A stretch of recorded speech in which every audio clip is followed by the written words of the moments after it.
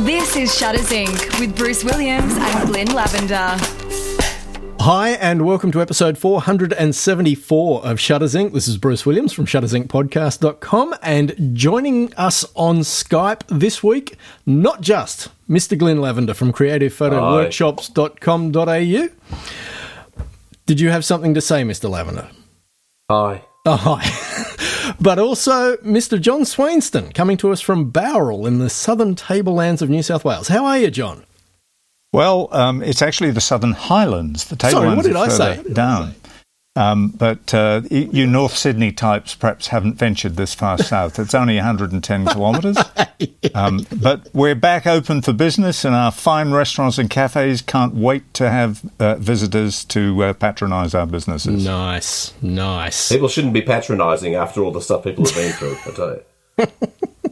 Yeah, no, they're all socially seated. I have to say I'm very impressed with the app that you get at a restaurant or cafe now, where they give you a QR code to scan, which launches an app and gives you the opportunity to share your name with the venue, and that gives traceability for 28 days, which is fantastic. Yeah.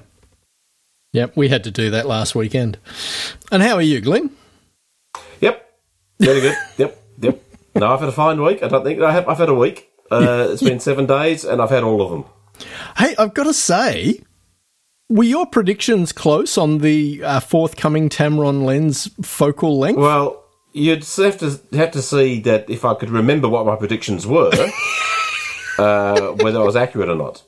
Yeah, well, that's my problem, because I didn't remember what you'd said either. But it is the new 28 to 200. Yeah. 2.8. To 5.6, yeah. To 5.6, but it's still the fastest ever 28 to 200 lens released. Yeah. Oh, wow. In the history. Now, the question will be, at what point do you lose 2.8? Is it going to be at 35 mil? At 29 millimetres. Yeah, that's what we were thinking. No, it stays, I think somewhere around about 50 mil, it's still 3.5. At 100 mil, it's 4.5. Okay. I think it's only from 120 or something it goes to 5.6, or 150 goes to 5.6. But what That's a still fantastic achievement. I mean, I remember in 96 when we introduced the first 28 to 200, and that was a remarkable achievement. And that was a 3.5 to 6.3 lens. Yeah. And here we are, 24 years later, and Tamron once again has done an amazing job of pioneering a new capability in photography. I have the 35 to 150. Yeah. And that has become my absolutely standard lens. Yeah, absolutely right. phenomenal product.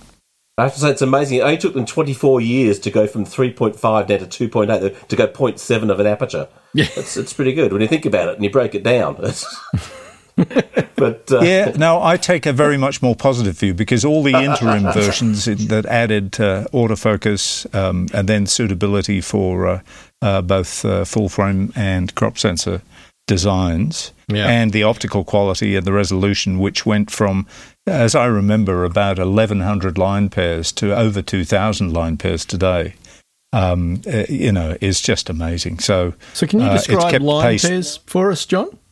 So line pairs are the ability of a lens to resolve the gap between lenses, lines, on a chart.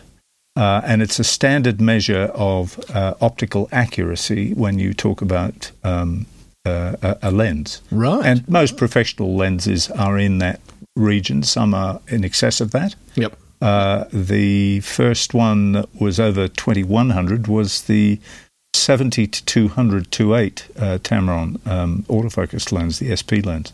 Right.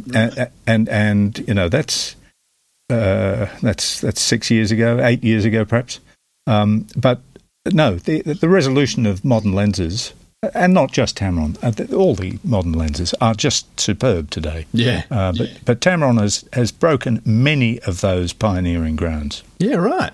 Wow. We should, Bruce, we should give a bit more intro to John rather than just John's here with us. We absolutely should. So, for starters, we don't want our listeners to be shocked by actually hearing content that's legible and understandable and logical. That would be a shock to them. We need to warn them in advance that John's actually got knowledge and he's prepared to use it. Yes, that's right. Got knowledge and he's not afraid to use it. Well, I will let you do that, Glynn, because you probably know a little bit more of John's background than I do. Let John tell us in his infinite way about himself, because it's nothing more embarrassing. Okay. Off you go, John. Tell us Well, I'd like to do that in the short version. My name's John Swainston. I've been involved in photography since the age of 10, and I've been involved in photography as a business since I was 21. And I've been doing it for 5 decades now. Wow. So that tells you how old I am. But it's been an extraordinary journey. And people who say, gosh, how can you work in one industry your entire life? I tell them I've actually worked in about 8 industries because it's an industry that's transformed itself again and again and again. And that's in motion pictures as well as in still pictures. So I started out in a company that made motion picture cameras and projectors for both the amateur and the educational market, Bell and Howell. Right. And a couple of generations ago, every school would have had a 16mm projector, and chances are it was one of ours. I, for my sins, was the vice president of product management at the headquarters company in, 1979, when we launched the last 16mm projector ever made. So that, in fact, that was 1975, now that I think about it. And I came to Australia. That was my first visit to Australia. And launched it in Pyrmont in Sydney. Right. So that was my first thing. And then when I got the opportunity, I came to Australia in 79 with my family, and 4 years later we started a company called Maxwell Optical Industries, and for 25 years we were the distributor for Nikon, and more latterly, I must make my personal disclosure here, for Tamron, and Lowepro. And that was a wonderful business, and it introduced me to people of ill repute like Glynn and Bruce. I remember you interviewed me about 20 years ago, I think. It feels like it, doesn't it? Yes. It was probably only last year. It'd be a good 12 or 13 years ago. Yeah. Yeah, well, I thought you were very enterprising to walk around with a portable recorder, and now, as we sit here doing an electronic communication, I'm sitting next to an audio recorder which has a signal-to-noise ratio in excess of 100 dB. Nice. Cost me $600. Has 4 channels. Yep. And compared with my first recorder, which was a Revox A77. Actually, no, the first one was a 736, even earlier. Yeah, right. It had a signal-to-noise ratio of 51 dB. Yeah, I was going to say. Just dozed off in the corner over here, guys. Don't wake me up. Sorry, us audio guys have to get this out of our system. And then, you know, I've done a lot of things and had a lot of opportunities. And more recently, I had the privilege of representing the profession of photography as president of the Australian Institute of Professional Photography, the AIPP. We went through a fairly challenging time where we had to close the office, and we had to learn to work remotely long before COVID-19. Right. And thanks to volunteers, that organisation is still thriving and doing lots of active things and educating people and improving the profession. And are you still involved? Not in any professional capacity, no. Right. We got the Constitution done, and I did my year as president, and I have books to write, so I'm trying to get on and do that. Excellent. Because you've just done a bit of a photo tour of England and goodness knows where else, photographing the ceilings of cathedrals, if I understand it correctly. I have, yes. I started that in 2016, you'll have to buy the book next year if you want to read the full story. Yeah. But the short version of it was I revisited the city of my school years, Winchester in Hampshire in England. Right. And had arranged I got permission and a permit to photograph the interior of Winchester Cathedral, which I spent 5 years singing in, on and off, right, in the choir. And I thought, gee, how many cathedrals are there? There's only 47. That shouldn't be too hard. And so I set out to photograph the interior of every cathedral every Anglican cathedral in England and Wales. And wow. It took me 3 years. And I added a few other buildings which I just couldn't resist, like St George's Chapel in Windsor. Yep. And King's College Chapel in Cambridge. Yeah, right. And a few others. But it ends up being about 54 buildings, and I've learned a lot about history over the last 800 years. Oh, bet. Man, wow. That's a big project. The unique element is, if you look on Amazon, you'll see, or your favourite bookseller's website, you will see that there are over 1,000 books on English churches and cathedrals. Wow. What is extraordinary, though, is this is the first book that has actually got a complete record of all of the interior ceilings of these cathedrals. Everyone tends to photograph them from the west door, looking down. Right. And you get a bit of a glimpse of the perspective, but every one of them is different. Yeah. And in that difference lies the history of how architecture and builders created extraordinary buildings 800, 900 years ago, and they're still standing. And I think that's how a that story that needs architecture to be told. changed over time as well. Every one of them is different. Yeah. Yeah, nice. But before we go too much further, I have to own up something I've never ever told anybody ever before. I think it was about 1987 or something like that. It was way back in the annals of time. My manager at the camera store I was working for had been invited out for lunch, and he couldn't make it, so he sent me along for some reason. And that lunch has been hosted by John.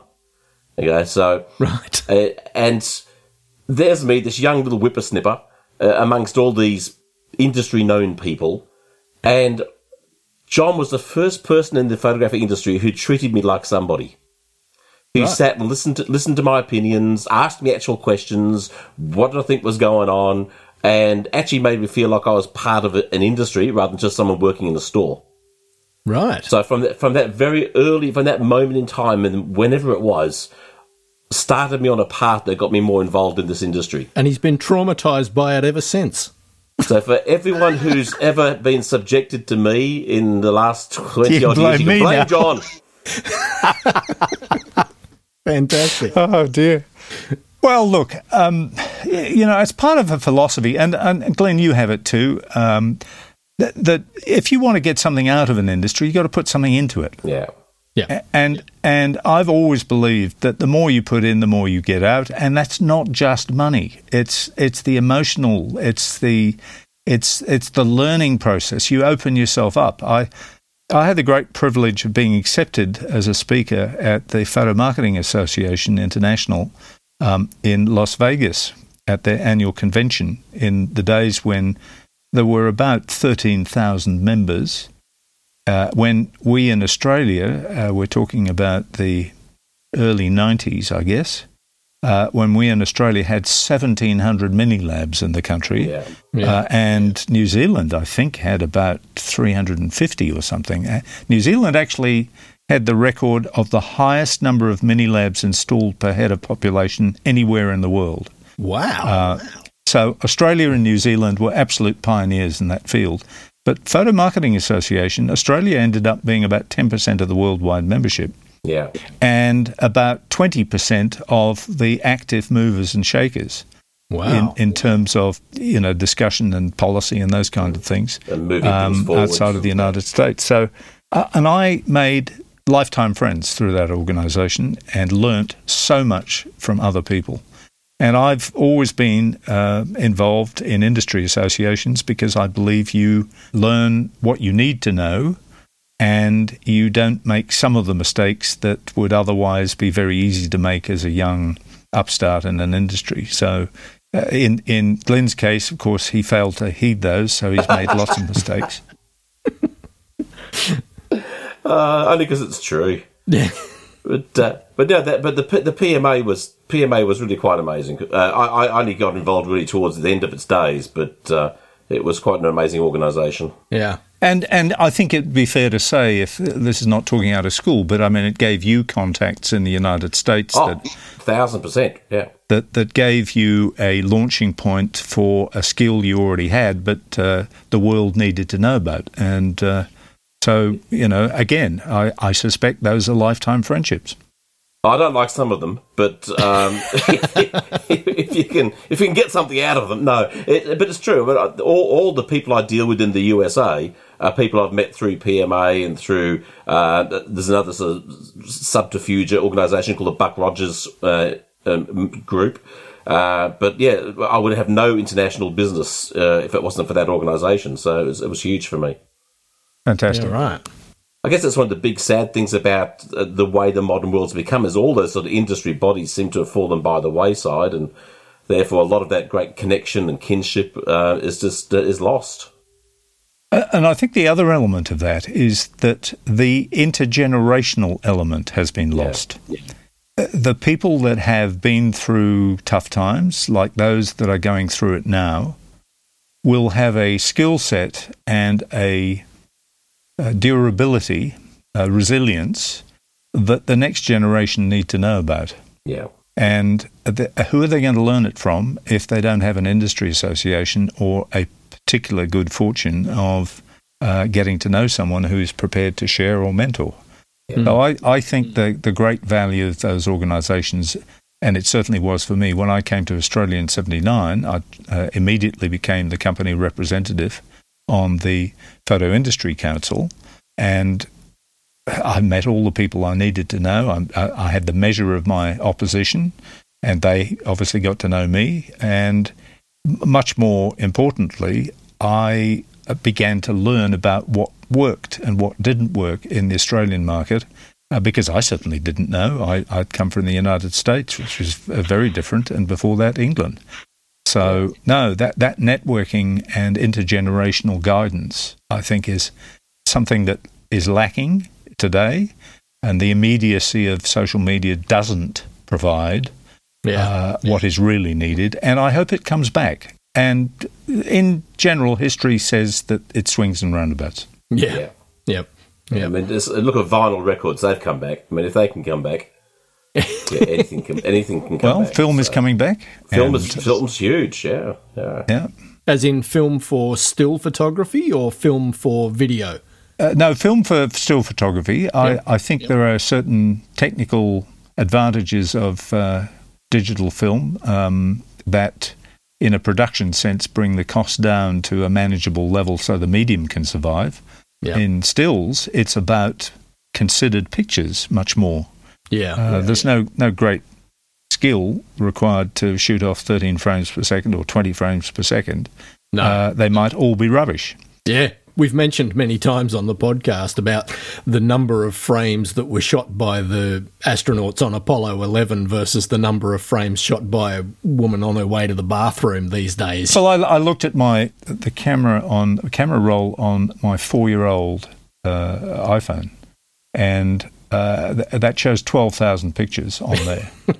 Of course, on my Nikon SLRs, one is at 38,000, one is at 71,000, and one is at 11,000. Right. For a roughly similar period. So here I am. I've shot 100,000 pictures, and I think about 12 of those are really any good in the last 4 years. That's a fairly high average, my friend. That's a fairly high average. I wish I could be shooting at that sort of average. Although I had a wonderful experience, if I may, recount to your listener, as Philip Adams says. That's how he introduces his late night extra show. Good evening, listener. Right. We went out, my grandson, who's 10, and I went out on Saturday to look at the moonrise on full moon night. We got down there a little early, as you should, if you want to check your directions. I have a little app on my phone that enables me to work out where the moon will actually appear and the elevation. And it's the photographer's ephemera, if anyone's interested. It's an outstanding application available for iPhone, certainly. I think it's also available it's on Android as well. Yep. Yeah. So I'm all set up, and I always take 2 cameras on a shoot like that. And he says, Pa, can I borrow the camera? I'd like to take a picture. And he runs off and launches himself into the grass, fully prone, hangs over the edge of a canal and takes what I think is a sort of award-winning picture. It's the first photograph he's ever taken with a digital camera, other than a phone. So all a bit exciting that another generation is excited by that kind of outcome. Yeah, right. That's great. It's interesting and a bit depressing. His picture and that story has had more likes on Facebook than any other image I have put up in the last 3 years.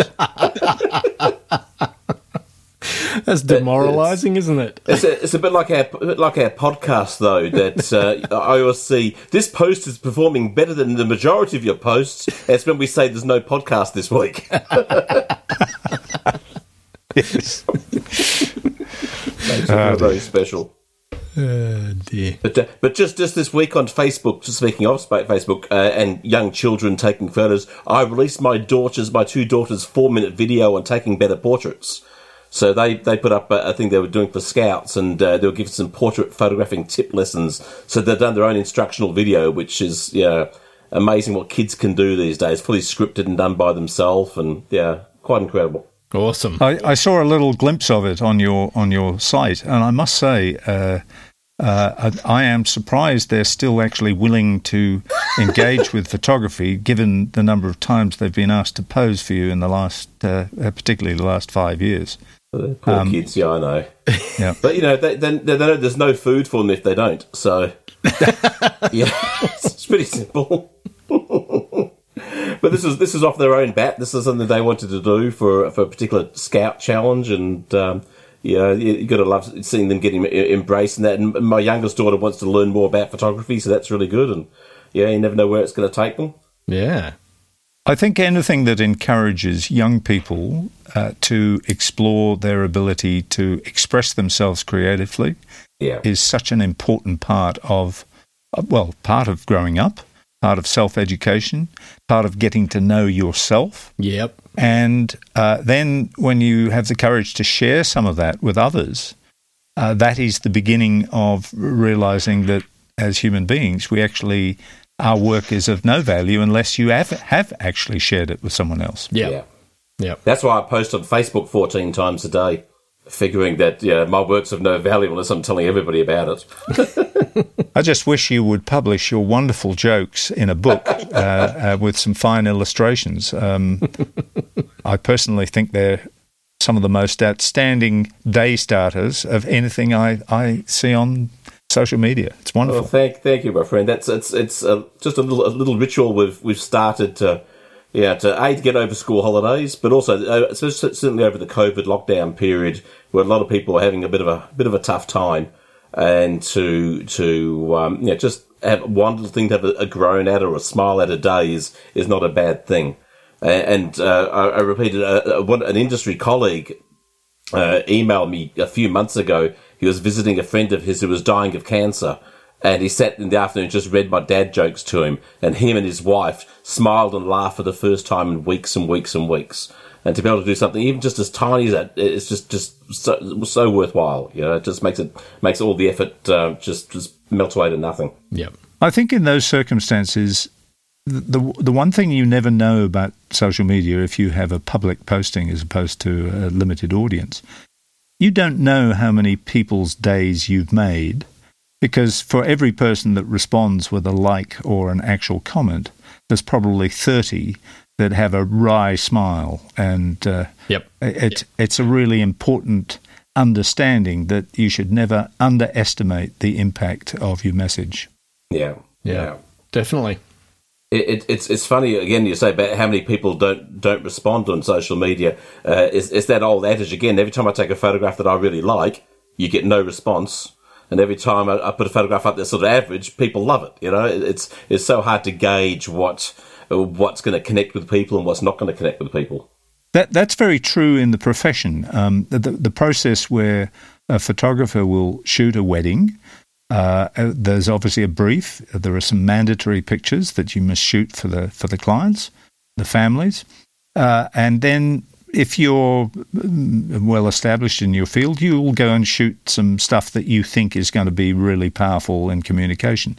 The number of times that the pictures that will ultimately be entered into awards and win internationally and domestically are not the pictures the client buys in the main. Yeah. Oh, yeah, sure. And that is somewhat distressing because it suggests that there is a visual literacy gap that needs to be communicated. And I think that's something I'd love to see in the next decade, that when we wake up to the fact in this country that the arts is the most terribly underfunded and inadequately resourced medium we have to actually grow this country by sharing its multicultural diversity and drawing on that to produce great art in performance and in visual arts and music and all sorts of other elements of the artistic expression. That's where the country can grow. And so in the time left that I have, I'm really focusing more and more on creating ways where, as a society, we can actually help our clients and help the broader population understand how to read a photograph, how to enjoy a book, how to broaden your interest in a more diverse range of musical forms. Yeah. Because these are really important parts of the job we older Australians have, I think, for the next generation. Yeah.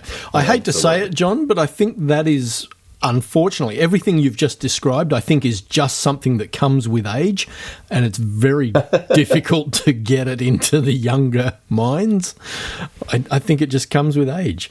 But what I see in younger people is this incredible capacity for creativity that most of us have had it drilled out of, because we've been taught, from the age of 5, what's the most common word that we hear? Don't. No. No. Second most popular word. Yeah. So, and of course, the third most popular one is no, don't. That's it. Yes. So, I want to reverse that, and I want to say, why not? Yeah. Yeah. The interesting thing you say about the wedding photographer there, though, John, was that it's the epic photo that gets the booking, but it's the photo of Auntie Mary and the bride that touches the heart. Yes, of course. Well, actually, I find it's usually the children. Yeah, I'm using Auntie Mary as a metaphor. Yes, I've never met her before, but I'm sure she's lovely. But yeah, exactly. It's the human touch, the human connection in the photos that are what the bride, the groom, the nana wants to buy. The epic photo is the attraction point, but it's not the heartstring toucher. And I think that's and certainly in that style of photography, it's very emotive. It always comes back down to the people, not the epic light coming through a window, arched window with the bride standing, which look great. I mean, some of the work that wedding photographers do these days is beyond anything we've ever seen in the past, quality wise. But at the end of the day, Nana still wants a nice photo of the grandkids with the woman getting married. Yeah. And thankfully, that's where the money's at as well. Of course, that's if you can't engage with Nana to buy a photograph and the rest of the family, you're not earning a lot from your weddings. Yeah. So in your so we touched on the cathedrals. Can you tell us, because architectural photography is pretty darn hard to get everything lined up and looking good. What was your process for shooting, and what kind of gear did you use to shoot? Because I'm very curious. So the first process is to actually get permission to do the work. And depending on the building and its relative status in the hierarchy, you either pay a little or you pay a humongous amount for access before public hours. And you use access before public hours for two reasons. Firstly, the light early in the morning is usually shining straight through the east window. Of most churches are oriented east-west. And that illuminates the ceiling, and you want all the lights off. And that comes to the second part of it, and that's a safety issue. You can't really be sitting in the middle of the nave, which is the main walkway between the back of the church and the front of the church, with people that are on sort of tourist time and looking upwards while you're crouched in the middle of the floor. That's high risk, and so you have to have access, you have to have permission, and then you have to deal with the issue of licensing and the copyright.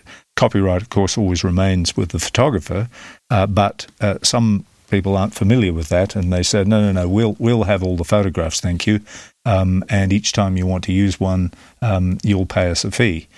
By the time I'd finished, I'd sort of got round that and reminded them what the law was and what my licensing agreement with them would be.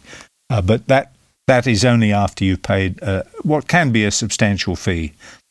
In general, I dealt with archivists, and the most useful people were the verger, who is the person who looks after the administration of the church on a day-to-day basis, and the volunteers. And the volunteers in these cathedrals have such knowledge and such passion for demonstrating the features of the place to visitors that they're the people I sort of, when I get there, are the people that I engaged with. But leading up to it, I'd read various other books. I would try and get the ground plans, get the height of each of the buildings, and therefore calculate what kind of angle of view I needed to capture a particular view.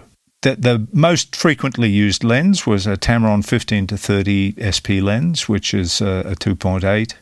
And typically at about 16 to 18 millimeters, so pretty wide, about 100 to 105 degrees of spread.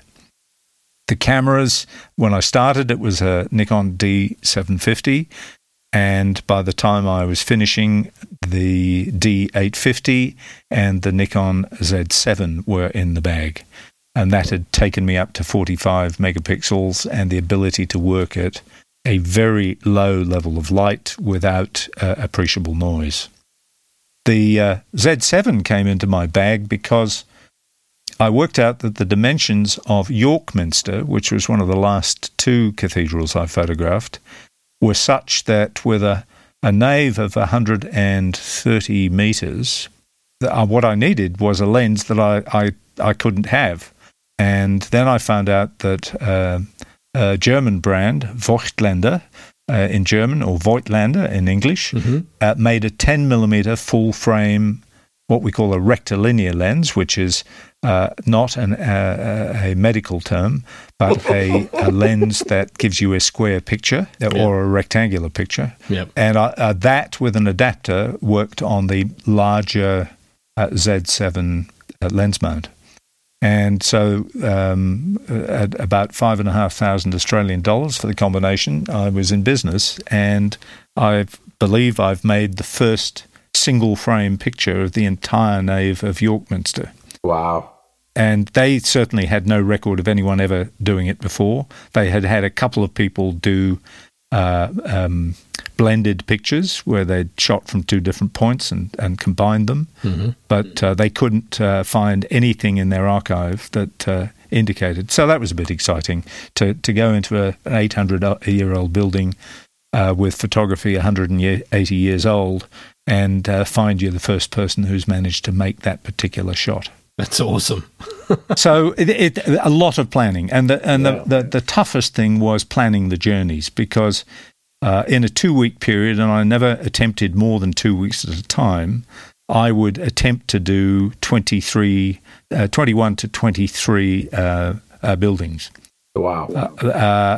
In the end, I travelled over 10,000 miles in the United Kingdom, crisscrossing back and forth, because you could never line them up in a nice, okay, I'll start at A, then go to B, then go to C. You went A to D and back to B, then to Z, because that was the available day. Of course. Yeah. Unfortunately, it rained almost the entire trip. So the net result was I was blessed with not having a lot of excess sun bleaching of the old stonework, and I had nice even exposures in all but about 5 of the buildings. Wow. So I chose April or October as the periods when I do the photography, because I looked up what the rainfall was in Britain and gave me the opportunity to have a better chance of getting even light. So they were the heaviest rainfall months of the year? April is a very high rainfall month. August is the highest, but it's also got lots of hours of sunshine, so you don't want that combination. It's going to be a very unusual research for travel. Give me rain, not give me something. The opposite of what most people search for in travel. Well, that's. I mean, if you want rain and you want to do it nearby in a nice place, then you go to Kauai in the United States and one of the Hawaiian Islands, which I think has, 1,900 millimetres of rain a year, or thereabouts. Makes Sydney, that has 650, or Melbourne that has, 490, I think, fairly moderate. Always think it's a bit tough on poor old Melbourne to have this terrible reputation in Sydney, when Sydney has much more rain than Melbourne. It's crazy, isn't it? Yeah. I've been belabouring this point for years and no one listens to me. But I used to live in Vancouver in Canada, and the joke always about Seattle, which is the next major city down, was that they had two seasons, warm rain and cold rain. Yeah, and that was kind of all they had, yeah. So we're relatively dry by comparison. So, John, I would imagine, and correct me if I'm wrong, that your process for shooting these was to set the camera on a tripod with the lens pointed directly upward. I'm assuming you would use a cable release. You wouldn't actually put your finger on the shutter button. I did not use a cable release. I just used the self-timer set to 2 seconds. Okay. Yep. It was just one less thing to carry, and when you have to park sometimes 2 miles away and carry 12 kilos of equipment on your back, because you learn very quickly that a wheeled bag is not a solution because there's so much mud and cobbled stones. So a normal professional camera bag is not a solution. So I took a low-pro backpack, one of the amateur ones actually. Isn't it terrible? I've worked for them for all these years. Not a Flipside. Their best-selling bag. I'll come to it. It's what happens when you're a senior.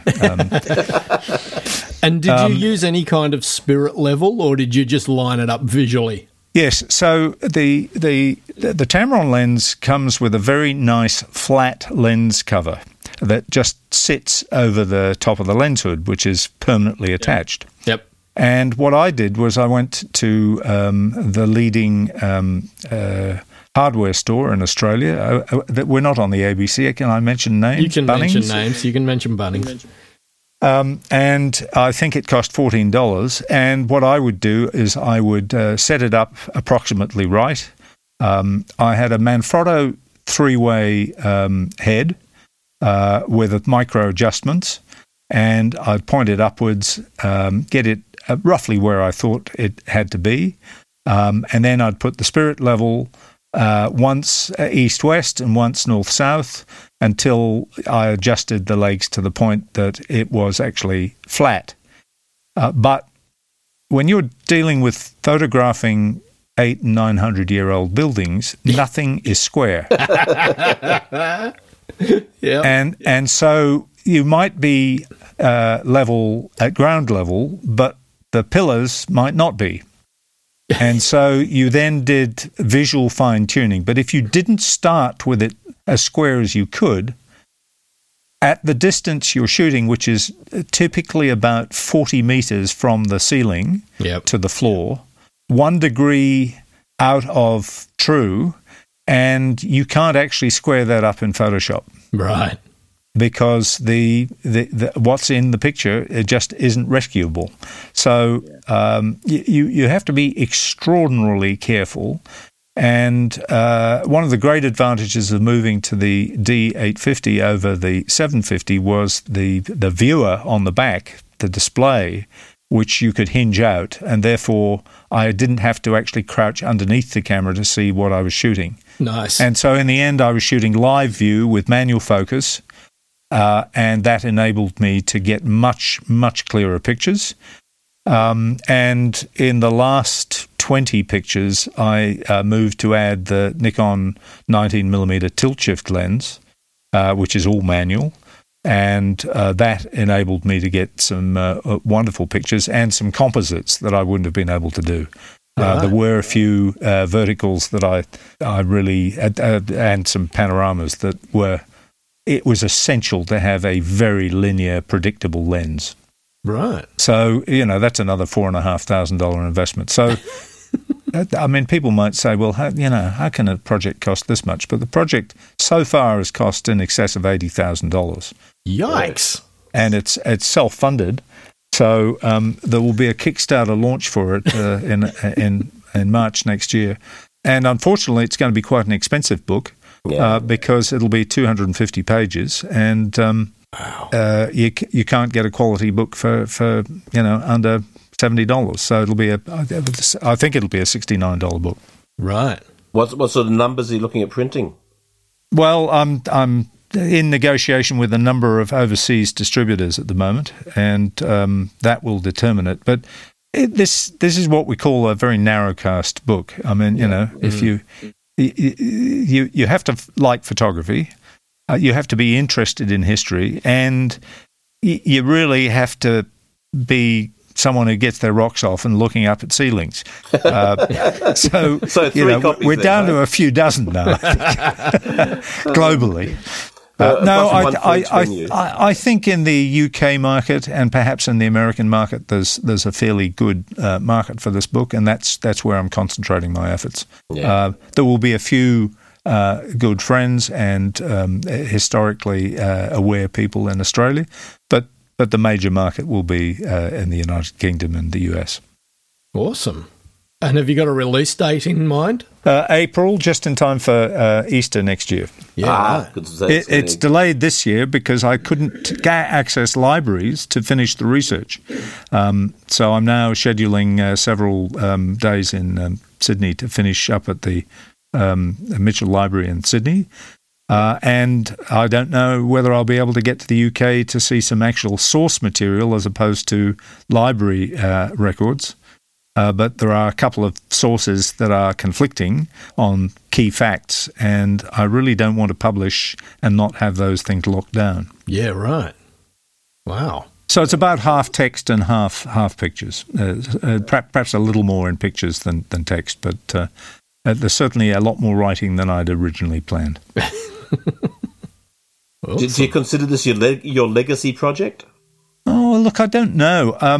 I think one of the things that if you're a photographer, and I'm in my sixth decade of photography, I think you've really got to believe that your best work is always ahead of you.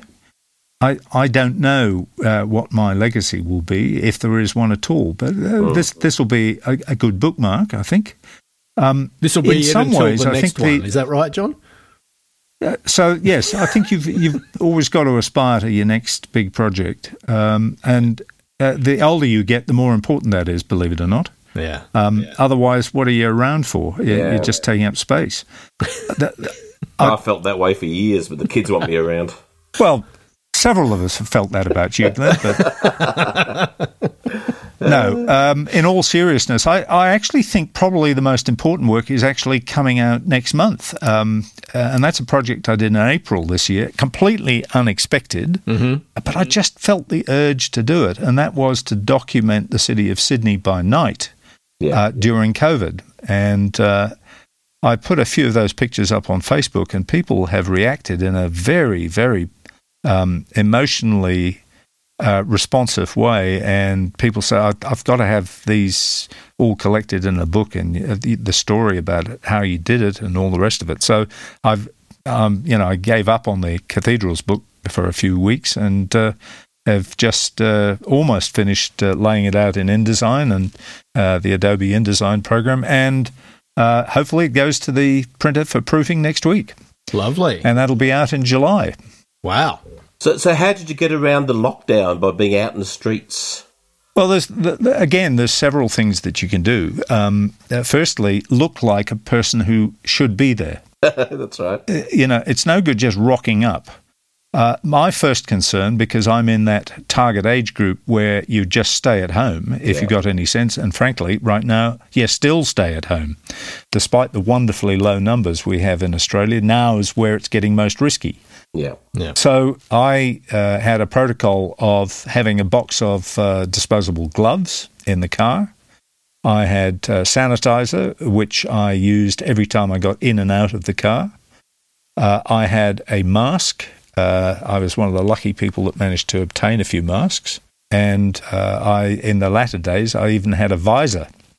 The risk, I didn't think I was a risk to others, but I was very aware that the odd runner that I found didn't seem to be particularly interested in keeping their bodily fluids to themselves. Yeah. And I latterly read of what the field of droplets is from a runner, as you go past, and you really don't want to be within 10 metres of a runner. Wow. So, I protected myself, and then when I got back to the house, after I had gone inside, taken my clothes off at the front door, gone straight in the shower, and had a complete, shower with an antiseptic material, and change of clothes. All the clothes went in the wash, of course. I then washed all the door handles so that anything that I might have acquired stayed in a safe way. So, firstly, demonstrate that you are acting responsibly. That's the first thing. Secondly, I had a professional association ID. I had a press card with me with a photograph, my member number, and I had the kind of photographic gear that all my photojournalist friends use. And I was stopped 4 times by various policemen, not in an aggressive way. What you up to, mate? And I said, I'm doing a book on photographs of Sydney under COVID. And they said, well, stay safe. Any problems, let us know. Nice. That's great. And young people, old people, older people. So the experienced coppers didn't stop me. The younger ones, I think, perhaps less well trained, just went through the motions very quickly. I had the ID always on a hang tag, always visible, and just make sure that you don't cause any danger to anyone else. That's the real thing. And if you've demonstrated that, then you have an entitlement. And it was my work. That's what I am. I'm a photographer. Yeah. Nice. So I would love to have gone out, but other than laziness, it was mostly laziness. No, I mean it would have been a fascinating thing to shoot, but the whole mental attitude of fighting against. You're not supposed to be outside. You're supposed to be indoors. You've got kids to consider. You've got grandparents. So you just say, "Oh, I'm staying home," and I didn't leave the house for 3 months. Hardly even went grocery shopping a couple of times. That's about it for the entire time. It was crazy. Yeah, we didn't have any children with us, and we, there was just the two of us, and I was here in Bowral most of the time. So I didn't stay in Sydney. I drove back to. That's what I'm saying. So you're doing a 110-kilometre round trip. No, it's 220 round trip. Oh, sorry, 200, yeah. At a time that you're not supposed to travel more than... in Victoria, we weren't allowed to travel more than 25k from our residence without... Well, we were closing up reason. our apartment in Sydney at the time, so I was also taking back a load of household goods, and you were allowed to do that to move house, which we really were. Yeah, and it took me 5 trips to get all our Sydney possessions down here. Nice. That's good timing, isn't it? Yes, I would have thought twice about it if that wasn't the case. I don't want to say that I was an exception. There shouldn't be exceptions. But I complied on that score, and I certainly complied on being ultra careful for my own health because I've had enough illness in my life that I don't want it again. Yeah, spot on. I'm a member of several outdoor recreation Facebook groups, and the debates and the screaming matches going on about someone shows a photograph of something that they've done outdoors, and how did you get outside, and how far away is that from your house, and just on, and the vitriol, and then you don't care about other people, and then they're saying, I do because this is my backyard, and just my goodness, it was hysteria to some degree. It was crazy. We in New South Wales did not have quite that level of tightness, and for that I'm grateful, but I think the most important thing is, at the end of the day, across most of the city, there is now a record of what a city without people actually looks like. And it's quite scary. It's very spooky. And I would say it's a job that I didn't enjoy.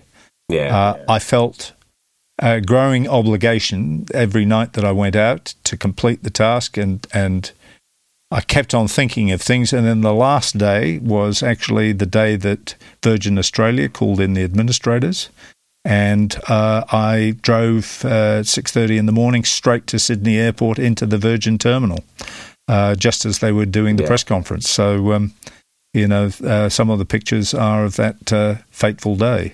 Very sad, very sad.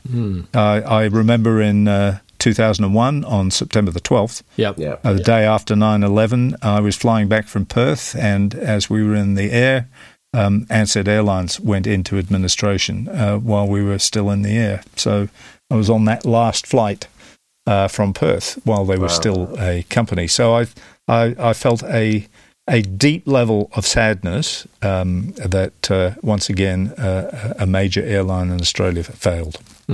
Did you on the Sydney shots? Because I've seen a couple of them, but did you mainly target the well-known hotspots, the iconic areas, or did you go into more rural or residential, or just normal suburbia? So no, I this was about the city of Sydney. So I went to the places you'd expect, the terminals, the major rail stations, the main streets, King's Cross, and tried to tell the story visually of buildings that had disconnected from their purpose, and streets that didn't lead anywhere because no one was on them. Yeah, and so that's really the story, and some of them seemed to work initially in colour. But as we've gone through it, the story really is about darkness. Yeah. And I hope one day we can do a story of the same pictures shot when we're all back to normal. That'd be great, wouldn't it? That juxtaposition. Yes. And one will be monochrome and one will be colour. Awesome. Now, I've seen quite a lot of photographs from around the world in Times Square completely empty, and downtown Delhi, and just areas where you're just so used to seeing people, and it really it jars you to see it completely empty. So being there must have been some experience. There's a wonderful record of London by day by a UK photographer. I think his name is Ian Christopher, and it's worth looking up. London in lockdown because it's an incredibly powerful body of work. Wonderful work. Excellent. I'll see if I can dig out a link for that and put it in the show notes. Well, John, thank you for joining us. My pleasure. It's been good to have a bit of a chat. I don't know whether we talked about anything you wanted to talk about, but we managed to fill the hour, and I hope, dear listener, that you have also enjoyed some of what we've talked about. Absolutely. What are you up to in the next week, Glynn? Me? I've got a workshop on Saturday. Fantastic. Oh, wonderful. I've actually reopening my business. First income for 3 months, which is nice. But yeah, so I got my first workshop, and I'm mentoring a new model, so it's going to be interesting to see how that goes. So nice. Let's see if I can shake off a bit of the rust and see if I'm actually still able to do this thing. And John, what are you up to these days? Well, I'm in the middle of a piece of video work, a documentary piece of work, which I can't really talk about, but it's that's okay. It's wonderful to get back into what I call a broadcast medium, because early in my life I did try and do radio for a few years. So as a result, I'm doing the sound in this particular recording and much of the script editing. So it's wonderful not to have the responsibility to do the visual side, but I can't help myself and say, oh, no, you got a reflection in the glasses there, mate. Look, if we just put a blocker on there. So... But it's great to work with another wonderful video producer who's doing a lovely job for this educational piece. Fantastic. So that's got it's 300 minutes of video, so you know how much editing is ahead of us. Yep, absolutely. I have a YouTube channel where I turn out tutorial content, and those videos are anything from, I guess the shortest one's about 5 minutes, the longest one's about 40 minutes, and I know how painful they are to edit, so I can't imagine what 300 minutes worth would be like. Yeah, we're fortunate that the talent we're working with can actually read. Awesome. And the net result is we have a limited amount of editing. But when you've been at it and you're in the sixth unit on the same day, and each of them is 25, 30 minutes, you know that you've got to really be understanding of the person's fatigue level. Oh, absolutely. Definitely. I experience that every day when we're recording audiobooks. Most narrators will only do 3 to 4 hours of reading before their brain just starts to turn to mush, and the brain and the mouth can no longer communicate. So the exception was earlier this year we recorded Malcolm Turnbull's memoir, and he didn't even sit down. He stood, and he would just speak for 5.5 hours. It was phenomenal. Yeah, but it happened to him, so it's much easier. If you're reading Harry Potter, you didn't go to Hogwarts, so you need to read the words. Yeah, maybe that's it. Personal connection. Excellent. Well, if you've got any opportunities in that field, don't forget that I spent several years as a voiceover artist. Oh, fantastic. Just putting in a plug for a bit of work. Excellent. Excellent. You sound too pommy, though. That has to be the right book. But sometimes there's a call for that, Glynn. Yeah, but mate, it doesn't matter. You can do all sorts of voices, or indeed, if you've got to, you can do John Lennon as well. It sounds a bit more Ringo to me, but still, what are you going to do?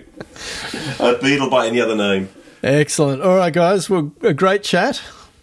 Absolutely. And John, I appreciate it, and I hope to see you soon. Next time in Melbourne, give me a holler, and I'll make sure I'm busy so you don't have to see me.